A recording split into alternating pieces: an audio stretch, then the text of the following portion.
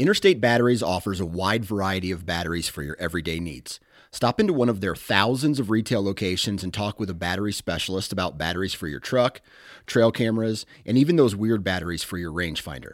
Interstate Batteries even offers cell phone repair in certain locations. For more information, visit interstatebatteries.com.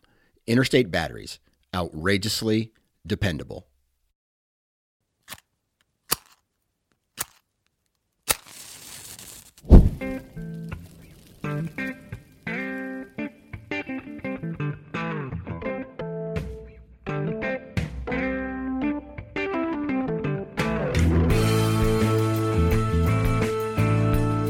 Welcome to the Huntivore Podcast, powered by Sportsman's Empire, where we celebrate the hunting and fishing lifestyle through the utilization and consumption of our wild game. No egos. Fork in hand, beer in the other. No status. A piece of red meat on a hot grill and turn it into a burnt offering. Just catch it, cut it, cook it. This is episode 109, Foraging Delicious with Alan Burgo. On this episode of Huntivore, Nick is joined by forager, chef, and writer Alan Burgo. Alan has honed his craft of foraging plants, mushrooms, roots, and even everyday garden vegetable plants to bring added flavors, textures, and excitement that only wild edibles can. Alan was recently on the show Chef vs. Wild, where culinary experts make beautiful dishes out of the forage that they find. Together, the two unpack foraging for novices, dive into some specific plants that hold hidden flavor, break down the process of creating a mushroom and wild game chowder, and learn some culinary techniques for creamy soups, and of course taking the sting out of nettles. Get ready for an information-packed episode of Huntivore. Well, hey folks, beautiful evening here in Michigan. I tell you what, we have the ups and downs going on. We've got the really warm days, and we're starting to get the chilly nights. Really setting up for some deer activity, really watching deer. Unfortunately, this week has been only watching deer from the roads and from the porch, which has been nice, but I haven't been in the stand very much yet. But that's neither here nor there. Tonight, we are going to put the pursuing the fauna aside, and we're going to be worrying about the flora. We're going to be looking for the foraging aspect. I went ahead and I got a hold of Alan Burgo. He is a chef. He is a master forager. He's a writer, and he is a self-proclaimed, I'm not making this up, this dude calls himself the Indiana Jones meets Anthony Bourdain. And I think to make that call, you got to have some brassy balls, and this dude can back it up so he can shine those brassy balls. Alan, thank you so much for coming on tonight. Where are you joining us in from? Well, I'm coming from Menominee, and thanks for introducing me with my balls. You betcha. Keeping things light as we go along here. So all the way Menominee, northern Wisconsin? Yes. Gotcha. Is that home for you, or is that where you've just kind of ended up? It's home for now. I'm thinking I'm going to move back to the Twin Cities. I was in the Twin Cities. I worked in restaurants for like 15 years. And long story, I came out here and I'm moving back next year. But yeah, I have a house I bought as an office that I kind of turned into mad scientist lab. The garage is almost a giant kitchen. I need a sink and a couple other things, but yeah, it works for now.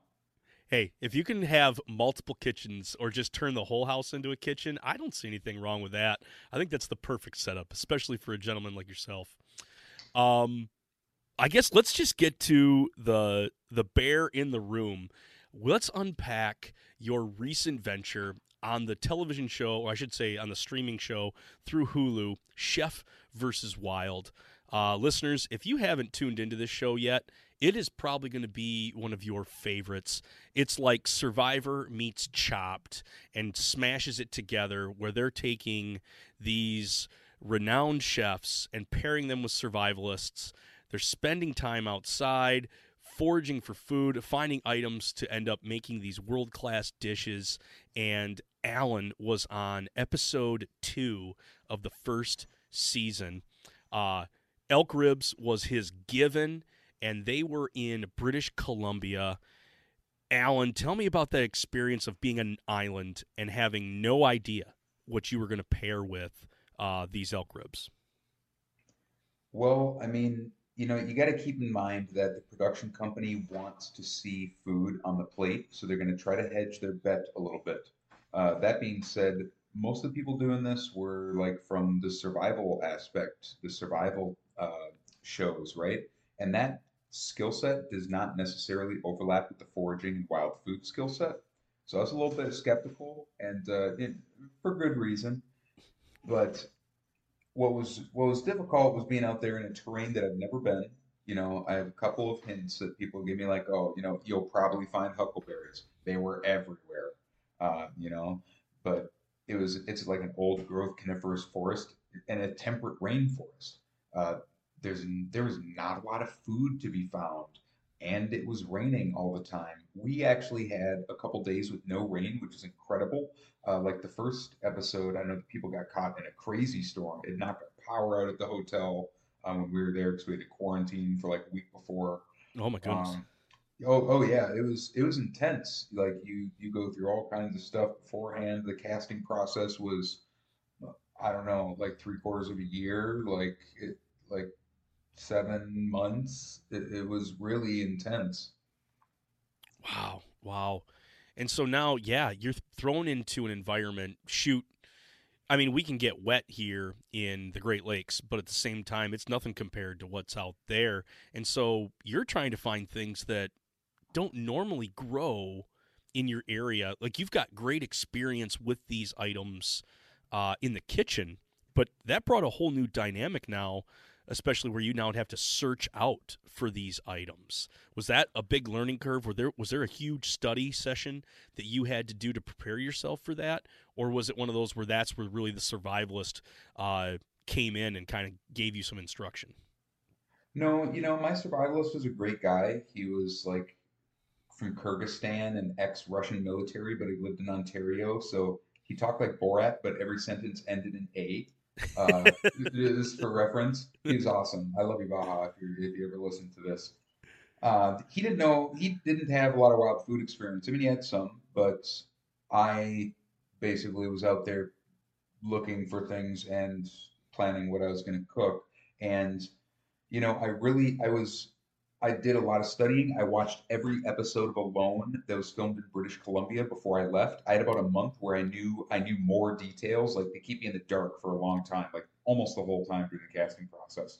When I found out it was made by the people that did Alone, then I started doing all my research, started research. We knew it was in British Columbia on the Sunshine Coast. So I bought field guides. I'm, reaching out to my network. Because my network, I can go just about anywhere in the world and find somebody on social media, go out and pick something, find something off the ground and eat it. Damn near. Yeah. I'm talking to people out there trying to figure out what I can get during the season. But I was really not looking for plants that I had not worked with. I was looking for plants that I had worked with because that's what I have experience in.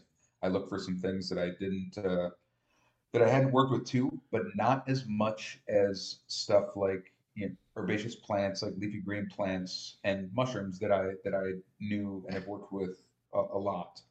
How I did that, in this old growth forest, this coniferous forest, it's like all alder and cedar. It was like a sea of ferns. There was like nothing. There was like a couple mushrooms maybe here and there, but there was like nothing. Like no light can get through. What I needed was disturbance. Okay, I needed or a boundary where two areas meet. And I mean, I touch on that like a little bit during the show, like one sentence. It's edited down so much. It's just insane. It's Right, like right. beep bop in the woods. Okay, now cook. No, it was a freaking crucible, man. Like I'm all dehydrated, constipated, worse, so bad. I thought I was gonna harm myself from eating only raw oysters. Oh Like my it was, goodness. yeah, it was nuts. But I ended up finding like on the second day, like a construction dump next to our camp. Like I don't know, it was a little hike to get there. Just when I was out exploring, because you have some time after the camera crew leaves, like right before it starts to get dark. We'd have like an hour or two of free time, and free time meaning we're chopping logs. Like the Devil's Whip is behind us because it's gonna be cold. and the water's frozen in the ground when you wake up. But I found this construction dump, and I'm like, boom, this is something, a piece of the landscape that's different, and maybe there's some sun getting in, so like I can break this like stasis of a sea of ferns that were sleeping in. That seemed like most of the forest was composed of, and boom, I get there. Most of it is foxglove, this type of foxglove that was poisonous there, or toxic. You're not supposed to eat it. I wasn't familiar with it, but I found nettles, and then I found these giant, juicy fall thistle roots. I just saw these big basil rosettes, and I was like, oh my god, there's a thistle root under there. I don't know if it tastes good, but I'm sure as hell gonna try. So that was where I got probably two of the most important ingredients. The thistle roots were really important because they were freaking delicious. Oh man, I took them and kind of scrubbed them and then just boiled them. 'Cause we had to boil all our water. All we had was one pot. So like testing stuff outside was like you have to know what you're gonna make and be able to make it with your eyes closed and not have to test things if you want to win, right? It's like I'm Exactly. watching some of these next episodes and I'm seeing people go in like I'm like, these guys are going in cold, or they're like switching up what they're gonna make like during the competition. Like this, you're not gonna win like that. I Yeah. mean, that's not how I'm gonna operate personally. Like I'm a mercenary, you know. Like I have all my recipes that may have proportions or are in the baking world. Everything is memorized with like individual mnemonics and acronyms before I went out there because they tear all the pages out of your notebook. Uh, Oh so man, I found the brutal. thistle roots and the nettles. I ended up drinking the thistle root cooking liquid, and it was the strongest diuretic that I've ever consumed. Like throughout the entire, yeah, I was like, I'm not throwing this water away because we got to boil this water. And holy shit, man, I am peeing like it's like like aggressive peeing, like every 15 minutes, like throughout the whole night. It was really intense, but they tasted really good. Just don't drink the water. They kind of taste like and you want to get these in the spring or the fall when the plant is not putting its energy into the like green above ground portions of the plant. So its energy's in the root. Otherwise, they're gonna be like hollow or like soft. Yeah. Um, and yeah, they're kind of like a carrot crossed with an artichoke, and they're freaking delicious. And I cooked them in duck fat, and they were awesome. But That's yeah, it was tough. It was tough to find stuff. Um, so you have to go to a boundary, like at the shore. The shore is another boundary. That's where we found all the oysters and the huckleberries, or find some kind of disturbance. You know, so that's what I did. I played to my strengths. I did what I know. beautiful, and it played out. I'm gonna. You know what? No, I'm not gonna blow it. I'm not gonna tell anybody that you either won or you lost. I'm gonna have folks go and watch the episode because I was entertained all the way through. Uh, Seeing that, like as we're talking here, like you stick into that game plan and not wavering from that, because like you said, if you start changing stuff up, man, you're left with a moment where shoot, I changed stuff up. I don't know proportions. I don't know what I'm doing quite yet, and that's where everything begins to fall apart. Um, in there, they dumb everything down, but you made several references to samurai, like an ancient Japanese warrior, and really kind of like you said, I'm going to stick to this code. I'm going to stick to what I've put together, and that is going to see you on the way to victory. So excellent job on that show, Alan. Both just in your performance, but at the same time, like watching the whole production go on. I think it was a really it's one of my new favorite shows because it's one of those things I can sit down and dream about. Hey, this is what I'm going to make when I'm out in the wilderness, and it's a really fun show to watch. Yeah, it was definitely a time. It was wild. They cut the part where the mountain lion stalks our camp at night. I don't know why they cut that part out. And then there was, yeah, the security team actually caught him on camera. My goodness. So, yeah, not only are you foraging and you're trying to get all this stuff, you're trying to stay warm, but here you have this predator trying to then play this double game. It really was Chef's versus Wild. Oh yeah, and it's like, you know, you sign so many legal documents with stuff like this, like anything could happen to you, you know, it kind of just want to catch it on camera. Uh, Like they won't be liable for anything, like any sort of show like this. So it's like it is what they described there is absolutely real, but they really they in the edits, they kind of gloss over the survival portion of it, and the survival portion of it was really really difficult. And then to have to cook at the end of that after like not have, yeah, the food was scarce. I ate raw oysters that I shucked with a K-bar because it broke my Benchmade knife to snap the tip off. These Oh things were my as big as goodness. hamburger buns, man. And I ate raw oysters every morning until I was completely filled. Okay, like I'm not like eating two. Yeah, you're Like just I horking love them raw down. oysters. And I was just horking them down, and they there's like no footage of that, but I ate them until I was completely sated, like every morning. I wasn't gonna starve, but you get so dehydrated from all that salt. But we're also like sawing logs the whole time. It was like a part-time job, and you're burning the softwood, so the softwood doesn't make coals, and we would just have to take like these 8 foot long alder logs and push them in the fire like like a Pez dispenser or something slowly. And we slept in shifts. It's like you sleep an hour, I sleep an hour the whole time before we're going to cook. And other teams let their fire go out, so that was definitely a learning curve right there. Is we shouldn't have kept the fire going, but what are you gonna do? Exactly. Well, shoot, does that resonate with the restaurant life as well? Living in shifts, working your tail end off all hours of the day, just feeling totally physically exhausted. Because in your professional life, like you said, for about 15 years, you were working in some very upscale kitchens. Tell us a little bit about the restaurant life, both in hey, what were the things that made it fulfilling, but then at the same time, what made you make the life shift to getting out of the professional kitchen and into really studying food? Well, I didn't start in nice kitchens. I started at McDonald's, and then I grew up working with drug addicts and convicts for like many years. Then I got to the Twin Cities, um, and I got my first break working for the chef that owned his own restaurant in Rome, um, that was in the Twin Cities, and he owned his own restaurant for like 10 years. I was there for like 2.5 years, worked with a whole bunch of Italian guys, kind of did that. Then I worked with some French guys and farm to table food.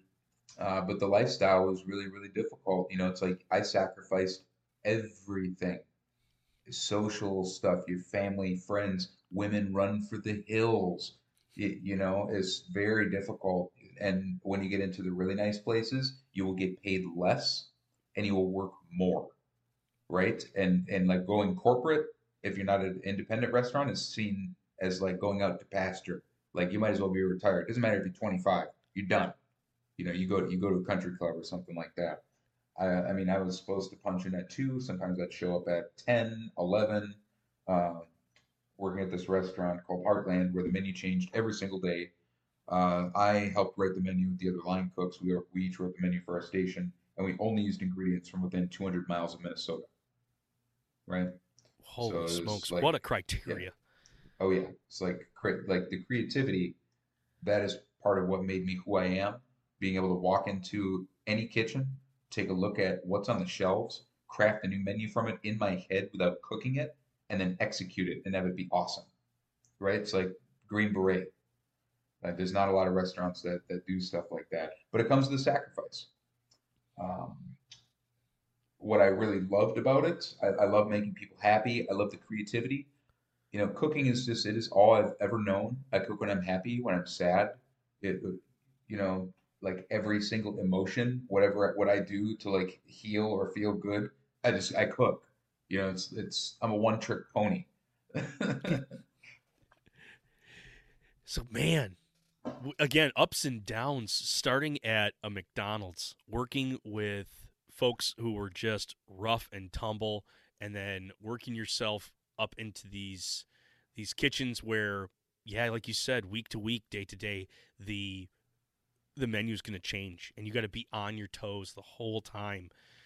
Like, yeah, I'm blown away at that. Like, I get a recipe, and it feels like it takes me, oh, 2 or 3 times to like get it down. Like, okay, this is where we're going for, because I'm adding this, or I'm taking away this, adding 5 more minutes here, taking away 5 minutes there. But man, to come out and just try to execute that from memory of this is how I know this ingredient, and this is how I know things work. Tons of pressure. Yeah, and it's a lot of pressure. And eventually, like, I started running my own spots, um, and every single restaurant I've ever worked at is closed, right? So after the second restaurant where I was executive chef, it was this really, really well-known farm to table restaurant called Lucia's. After that closed, like, the closing was really hard on me. Like I was depressed. I was beat up, like, physically, mentally, like PTSD. And nothing in my life had ever made me like lose my fire for cooking, but that did. And I was like, what's wrong with me? And I kind of just went and licked my wounds for a couple years. I started writing a manuscript and I sold a book series.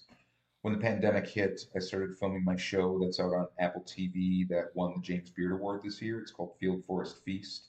We started doing that. And I started doing a bunch of different jobs. And before I knew it, I was like, I'm never going back. I don't have to go back. And I kind of like dreamed up a life where I took the best parts of, I took what I could and what I liked, some things I liked from the culinary industry, and I mixed it with being outside, hunting plants and mushrooms like people will hunt a trophy buck, right? Like, in my mind, there's like very little difference. And that's where you get the Anthony Bourdain / Indiana Jones from, is because I'm outside, and I'm outside a lot, and everything's very physical. I mean, I got paralyzed from Lyme disease, uh, the Bell's palsy from that.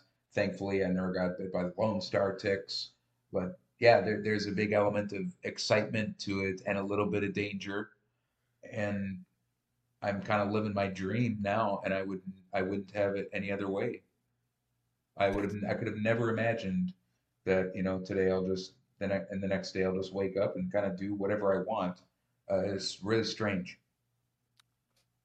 And what an amazing thing that you see where you want things to go. You've been through a lot, and you dreamed up, like, just like you said, you dreamed up what you wanted your profession to be. And are you finding that is it the seeking out the new pairings, the new flavors? Is it working with these new elements that gets you excited, or is it the sharing of, like, helping others and teaching others, like, listen, when you come into these areas where two environments meet and you have this abscess or this clearing, that you're going to be able to find things, and then helping others to do that, or just to understand what your passions are? Or is it more along the idea of, like, you're out there venturing, you've got the PhD in the plant world, and now you're just continuing to strive for that next big find? Well, I want to be very clear that I do not have a PhD in anything, That's and I very true. include cooking in that. Uh, but I mean, to be totally honest, like, I'm selfish. Uh, I New ingredients are like catnip to chefs, right? But I want to taste a new thing. I want to do everything I can with it. I want to taste something that I've never cooked before. That is the eternal challenge. That is the part of foraging that's like, I can never master that. It is like a continual challenge. There is always something new. I will never, in multiple lifetimes, would I be able to, work with like the whole variety of things that's available even just in my area. It's just like a staggering amount of possibility. It's like anxiety producing for me sometimes, but I want to taste everything. And sharing that with people is fantastic. Uh, and one thing I really like is that I get to interact with a lot more people now than I did when I had restaurants, when I was running restaurants. Maybe 1,000 people or something would come in on a busy week, which is not that much at all. And now it's many, many more times that the amount of people I get to reach on on just a weekly basis is really cool. And I get to help teach them something. And in turn, that can help like make them appreciate where they live more.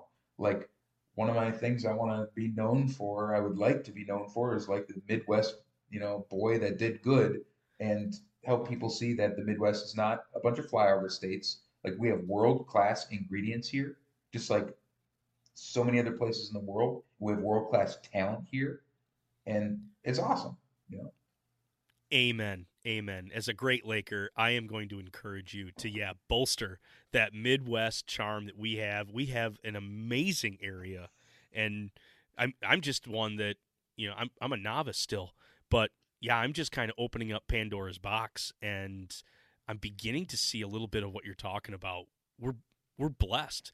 I would say even coast to coast, we are blessed with what we have available to us that we just have to go and find. Absolutely. Tell us a little bit about your new book that's come out. Is this just put together of your field notes, or are you telling us a lot more in your new book, Flora? So Flora is basically the vegetal portion of my life. When I was first writing the manuscript, I was gonna, just basically like take some recipes from the restaurants and stuff like that and put some together. And as I started putting things together, I'm like, man, this is gonna be huge. This is like way too broad. So what I decided to do is to split that very, very large book into 3 different books. And 2 of them are still in process and very much down the line, which will be fungi and fauna. But flora is like the vegetable portion, stuff, wild plants, wild green plants, herbs. Also, different vegetables from the garden, specifically ones where I might have some interesting ways to cook them or some notes on like, hey, with squash, like zucchini, you can eat the leaves, you can eat the shoots. You can eat them at different stages. There's different things you can do with them at different sizes, different things like that. Cooking with sunflowers. So it's kind of like the vegetable portion and the garden of how I cook, if that makes any sense. And then the second book, Fungi, is going to be all on wild mushrooms, and the third book will be all on meat, small game, nose to tail cooking, stuff like that. Oh man, stay tuned, folks, because if we're getting knowledge off of you just in this conversation, like now to like dive into your brain and be able to talk about even different stages of zucchini. You're just making that an example right there. It's not just going to be zucchini bread, zucchini boats, grilled zucchini, zucchini spaghetti.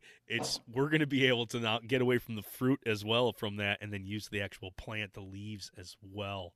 That's it. That's very exciting. And a note to your creativity too. Gardeners in our area, they want to use as much as possible. They don't want to let anything go to waste.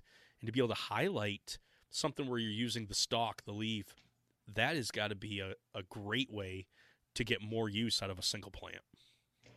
Yeah, it helps people kind of like appreciate some plants that they may already know, like with zucchini. So it's a perfect example. I'd worked with just about like every heirloom squash that I could order, and I had never seen a squash plant growing in a garden, even after all the years in the kitchen, because you're behind the stove so much. And the first time I saw a squash plant, I didn't know what it was. I thought maybe it was a wild plant because it was right on the peripheries of the garden. It did kind of escape. And I didn't see, there was no fruit or anything, just these big leaves. And I saw this delicious looking shoot crawling on the ground. And the end of it just looked like this little fairy tale vegetable. And my mouth started to water. And I was like, oh my God, I don't know what this is. I was getting excited. I don't know what this plant is, but it looks delicious. So I cut all these shoots and I bring them back. And later they're delicious. And later I found out they, obviously I'm not the first person to think they look good. They cook them in Mexico and they cook them in Nepal. And they're really, really good. But that was my wild food training. Okay, that was my foraging instinct teaching me something new about a garden plant, right? So that's why I write about some of the garden plants in my book, is kind of like lessons that foraging taught me about vegetables that I already know. When in the field, accuracy and precision count. That's why we switch our slug guns to rifle barrels, tune our arrows, and use a fish finder on the water. But why should our drive for control end there? The Tappecue line of meat probes gives an instantaneous look at the temperatures of our prized meals, both internal and in the cooking chamber. Tappecue uses sturdy hardware made and assembled here in the US, along with their user-friendly, sophisticated software that connects to your smart device. Whether it's a traditional corded probe or the new cordless air probes that give you a wealth of freedom where wires would just get in the way. Adding a Tappecue meat probe can significantly help in getting to that medium rare on venison or waterfowl, ensuring your upland bird stays moist, or even charting your long cooks on a smoker. Visit Tappecue.com or find the link in the show notes and use the code HUNT10, all uppercase, at checkout to save 10%. Adding a probe to your kit can make you one tap away from your queue.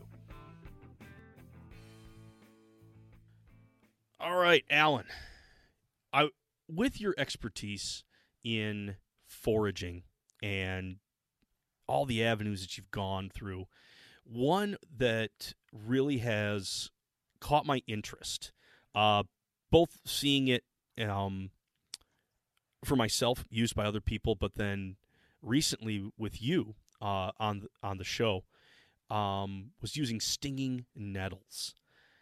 I have a history with stinging nettles, not in a very glorious sense of enjoying them as a food item, but more or less falling prey to their stinging. I have vivid memory as a kid being in shorts and a tank top and ending up in a thicket of them and feeling like I was never going to get out and just continued to burn.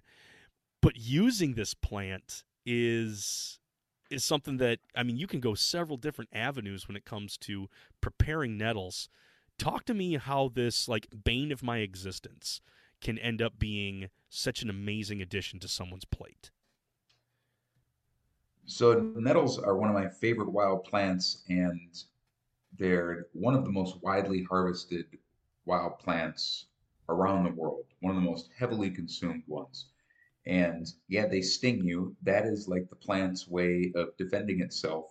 But it also means that for whatever reason, nettles taste really good. They're really mild. They don't have like really crazy strong flavors because I like to think because they're putting their energy into a different defense mechanism where other plants will have a strong taste as a kind of deterrent. So nettles, first of all, just taste really, really good.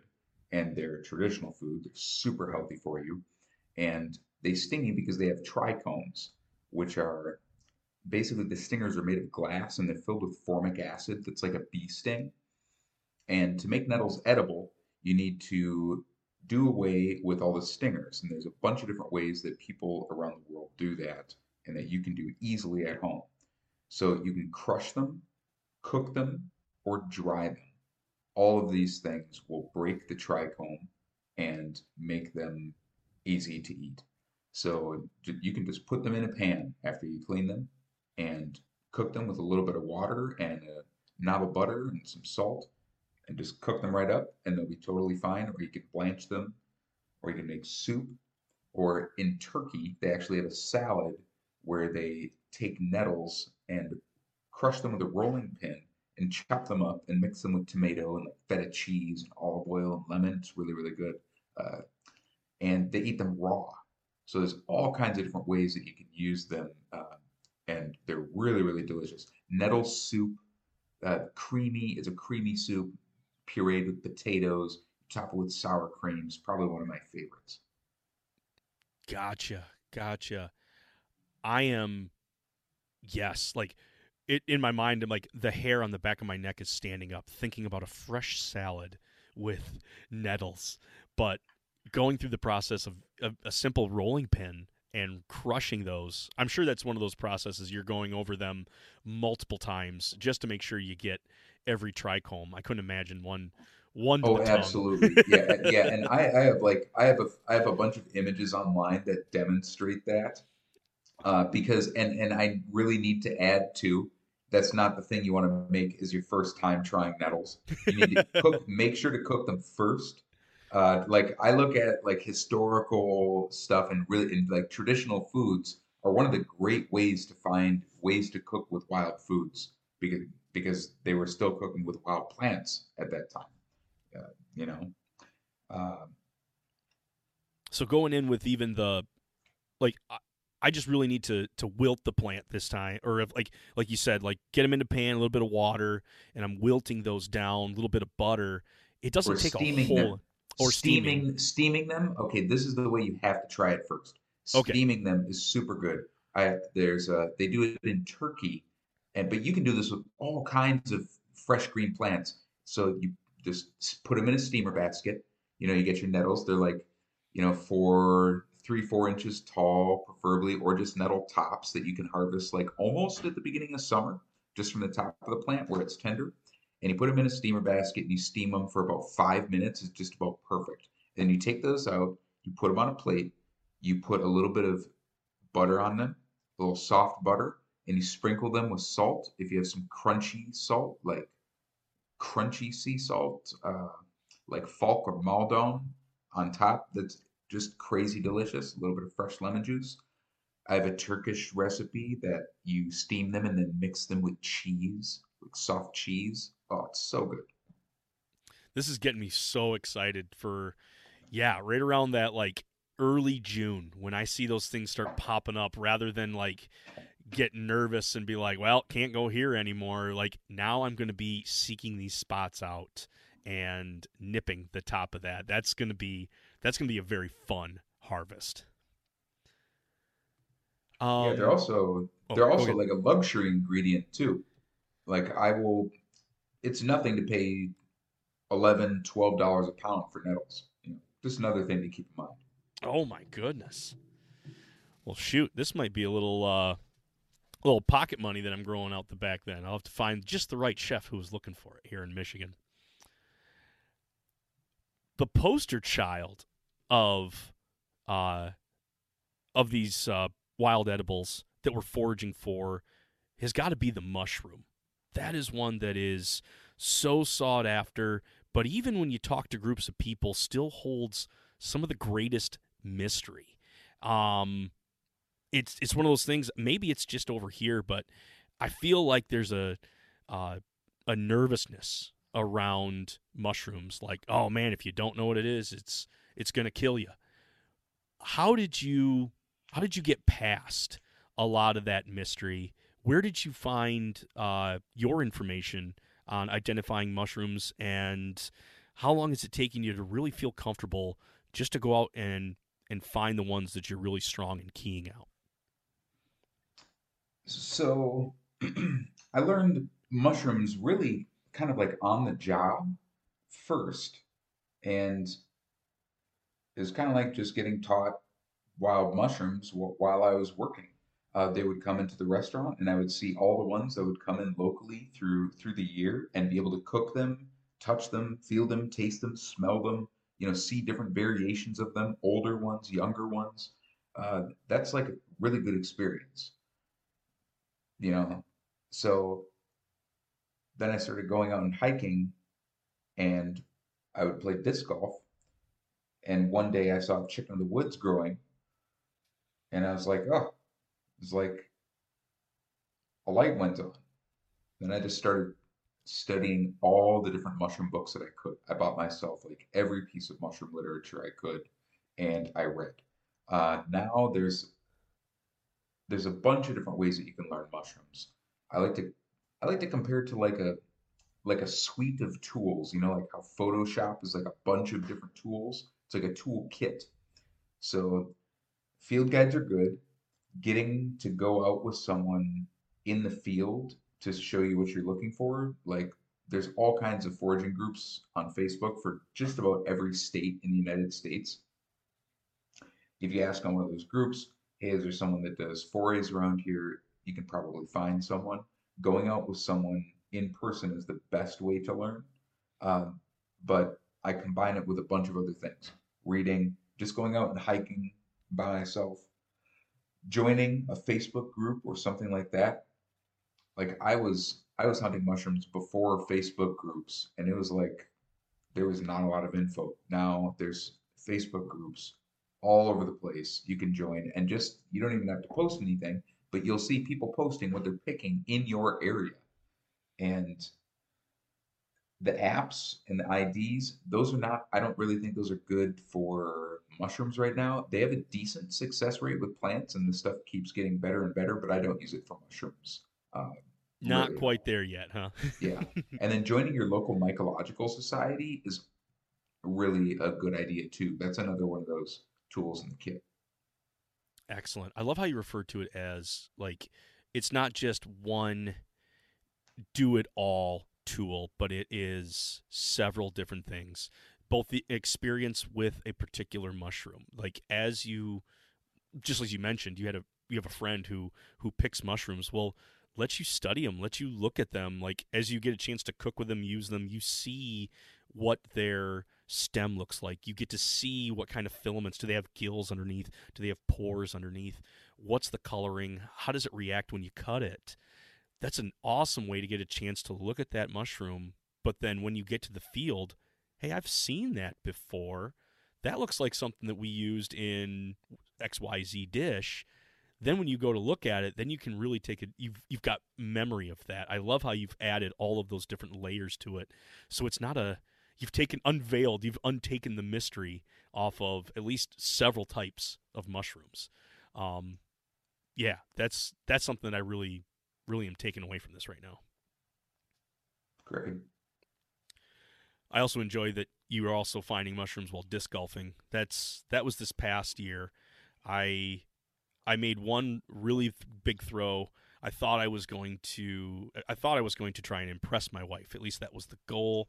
How far can I throw this disc? And yes, I totally sent that grip lock that thing, and it went off way into the rough. And I was able to find my own set after having to go find the disc. I found my own little patch of morel mushrooms, and I'll never forget where that spot is. Like, yes, I did put it on the phone GPS, but man, oh man, was I so excited when I came upon that. And sounds like same way that you have. You take a bad rip or you throw past the basket, and here sits a big chicken of the mushrooms. That's just a great way, I think, to get out into some great mushroom country. Disc golf courses are really that they're that in between. They have openings, and at the same time they've got a lot of shade, a lot of cover. So I think it's a real good spot to do mushrooming. Maybe we don't want to talk too much about our little secret here, Alan. That might get too many people picking up on our sport. Yeah. So through that disc golf, I did end up finding golden oysters, which went ahead and dehydrated. I ended up also, I actually found them out in the freezer this past week. I ended up searing some off, just trying to get some of the water out of them, and then ended up freezing them. Somebody told me that was also a good way to preserve them. So I have some that are just quick seared and then thrown into a freezer bag, and then I've also got some dehydrated golden oysters. And then I went ahead and found some chicken and the mushrooms, very similar to how you found yours, and I ended up dehydrating all of those. One of the things that I was getting real excited as far as temperatures were going down here is to do a mushroom chowder. That really got me thinking, like, fall, this is really something that I think would be fun to do for friends and family that I'm trying to, just kind of give them the experience of mushrooms in a way that I think they'll enjoy them. It's not so much in your face. Here's a mushroom. But yeah, my plan was to use those golden oysters and the chicken of the woods in a mushroom chowder. Is that a good direction, or should I be looking at a couple of different mushrooms here? Well, what you have will make a great chowder, but you got to look at the two mushrooms differently. So polypores, chicken of the woods is a polypore. Uh, Oyster mushrooms are not. When you dry and or dehydrate a lot of polypores, they get to be just like inevitably tough, right? So the chicken of the woods is probably going to be like the stock. You can add it to a stock that you'd make. You make a mushroom stock or the dried chicken of the woods. And Then you can take the oyster mushrooms and rehydrate them in a little bit of water and then chop them into kind of bite-sized pieces. And you can cook those directly into your chowder, but the chicken of the woods will get discarded after you make the stock. Then what I like to do is cook a little carrot, onion, and celery, or just onion and celery and leek if I want it all white, and add all of that stock that you made and the oyster mushrooms and potatoes. Cook it and bring it to a simmer. And then sometimes instead of roux or adding flour, I'll just add kneaded roux. So to do that, you take butter and flour in equal proportions and knead them together to make a little bit of dough.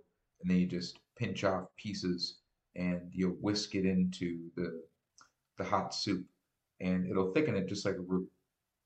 Then when it thickens, I add some cream. You want to add like a couple cloves of garlic with the vegetables, a good pinch of dried thyme, maybe a bay leaf or half a bay leaf.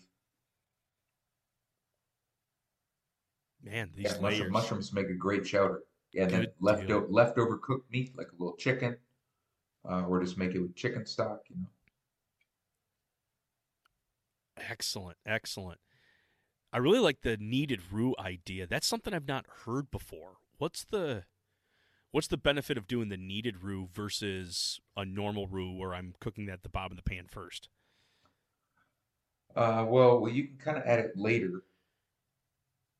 So sometimes there's like, you never know, hey, I'm just cooking off the hip here and I want to make some chowder, but I maybe don't have enough for this recipe. You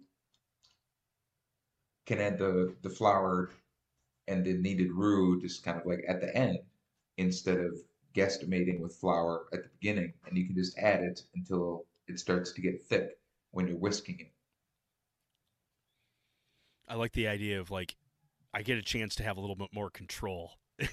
As when I'm making a dish, sometimes I feel like maybe there's too much on the hip, like things start to get outside of my control, and then that's where I feel like I make mistakes.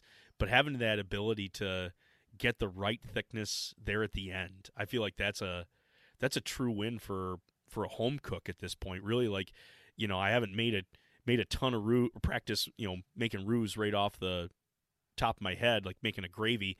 I mean, I can make a gravy, but at the same time, my consistency is definitely off. I get some that are super thick, and then I get some that are quite thin. But to be able to just add a little bit here, add a little bit there, get it to the point where, all right, this is where I need it, I think that's going to be super helpful for someone who, is cooking for family out of the home. Yeah, and making gravy is actually what it's probably the best for. You can pinch off pieces like the size of a walnut at a time and just whisk them into the pan. And because the flour is all coated with the fat from the butter, it's not gonna clump. And you just whisk it right in, and it'll thicken. Awesome. I mean, a clumpy gravy is kind of tough to get your arms around of. So making sure you got a nice smooth one using the kneaded roux technique, I like it. I like it a lot. What else could I add in as far as, and we've talked about those specific mushrooms of the golden oysters or the chicken of the woods, which that's what we're making our stock of. If it was probably fresh, we're looking at something different. We could probably actually leave the actual mushroom in, but because I've got it dehydrated, I'm using it as a stock base. Are there any store-bought or easy accessible mushrooms that would be good for adding into a chowder? Is it kind of open to what mushrooms I want to use, or is there going to be a few that really kind of take the cake when it comes to making a thick soup? Oh, shiitakes. Fresh shiitakes are like they're fantastic. And a lot of my friends will like not eat cultivated mushrooms, they're mushroom snobs. But shiitake mushrooms, And I mean, I am too. Like, absolutely. But fresh shiitake mushrooms are fantastic, and they're probably, I think, the best flavor that you can get in a cultivated mushroom. So if I have my choice, I'm gonna add a bunch of shiitakes cut into bite-sized pieces, so maybe quarters, maybe halved caps, depending on how big they are. You got to make sure to discard the stems, and you can add those stems to your mushroom broth with the chicken in the woods if you want. But shiitakes are always going to make what I think is the best, like the best, really anything from a cultivated mushroom. Awesome. That's a great tip too. That yeah, we've got folks that are still they're not quite there, or maybe they weren't blessed with a bounty.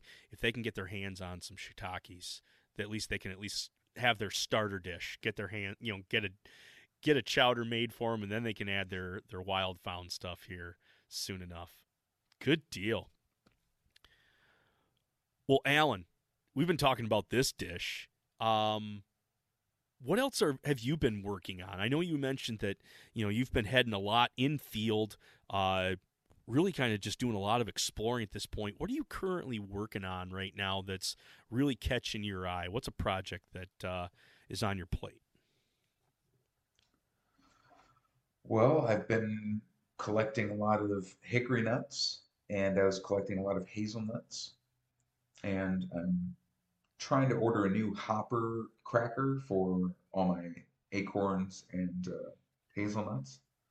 Uh, the hickory nuts have been tough to get up here because I'm kind of right at the north end of their range, but I finally got a good patch on a masting year, so trees don't make their nuts like every single year. A lot of them won't kind of jump around. Um, there's a lot of things that probably go into when they have a mast year, but I found trees that were masting and I gathered all my nuts. And one of my favorite things to do is I dry the nuts and then I'll keep the hickory nuts in the freezer after I husk them, then I dry them and pick them over, make sure that all of them look perfect, and I float them in water and then take out any that don't float when they're fresh because those get bugs in them. Then after they're dried, I freeze them, and it's a really cool thing called hickory nut milk that I learned from Sam Thayer. It's a traditional Cherokee technique. Take the nuts and you bash them up, and well, you crack them. Crack every single one individually. Make sure that there's no rancid ones or there's no bugs because one could ruin the whole thing. And then put all those cracked nuts in like a little soup pot, or before you do that, you bash them up in like a hollowed out tree trunk called a butagan, or I use a Vitamix.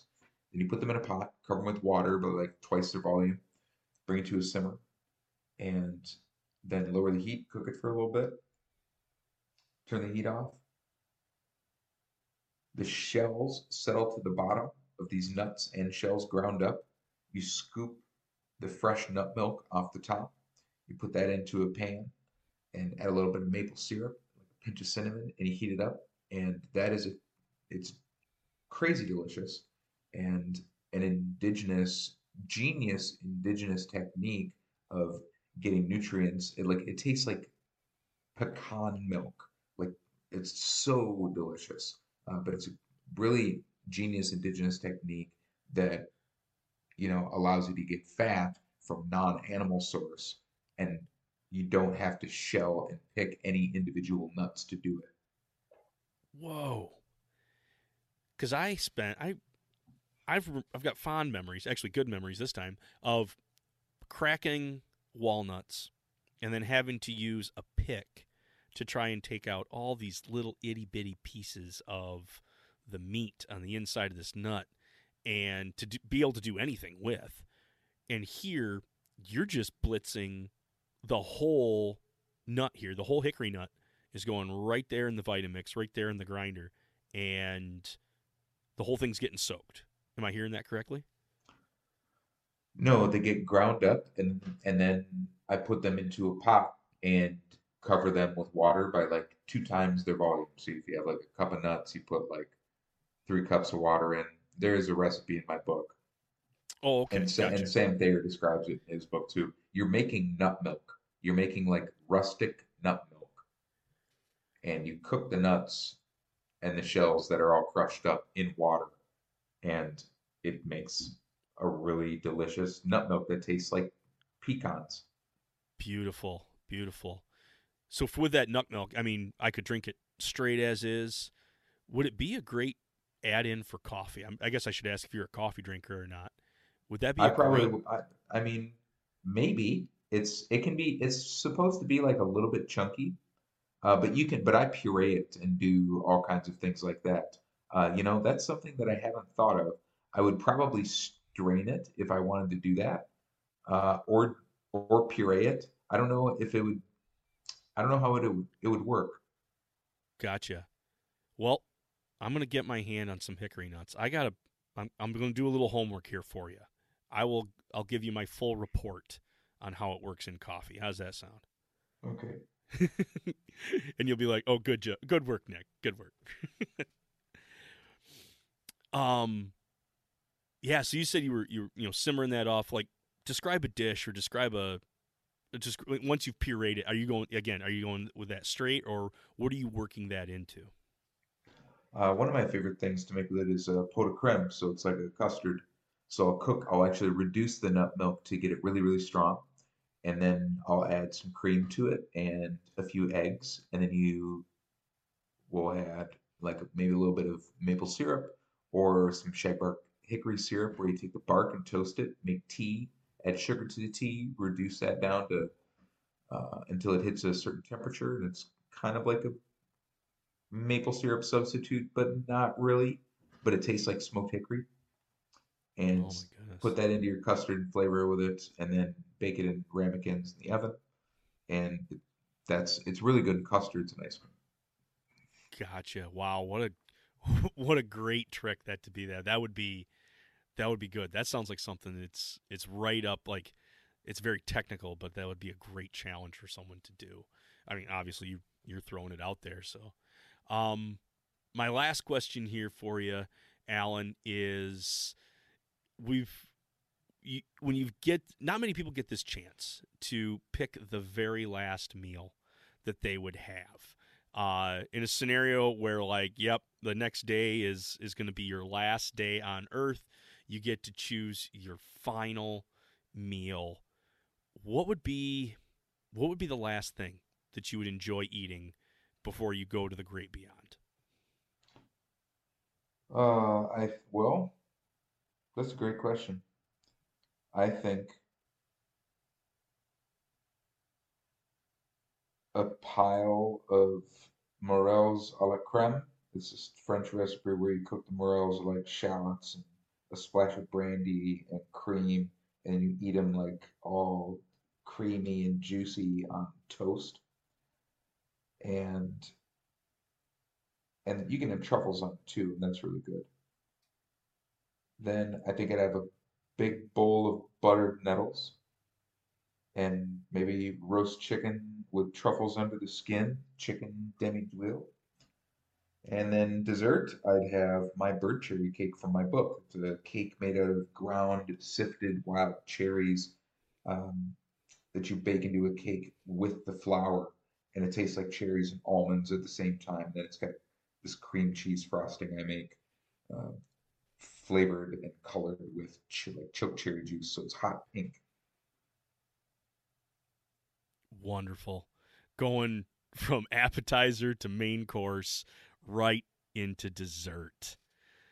Well, Alan, that's a great way to send things off.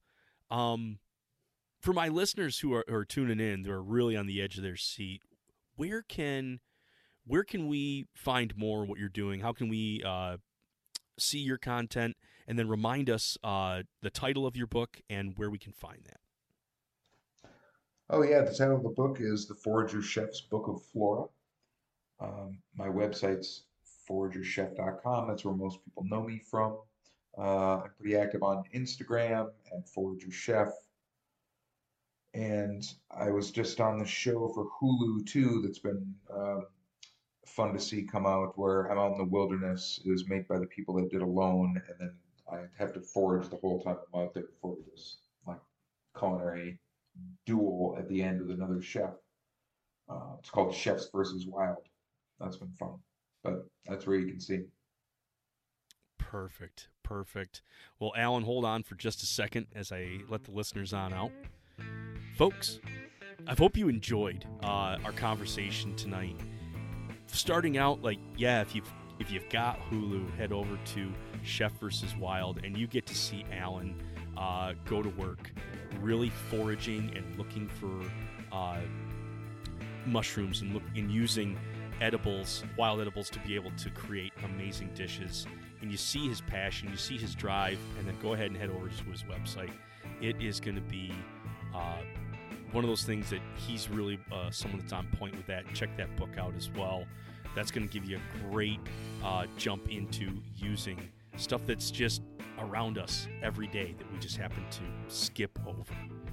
But folks, as you get into the kitchen and you start to clean up those mushrooms, or you start to break down those greens that you got, make sure that the knife that you're using is always sharp.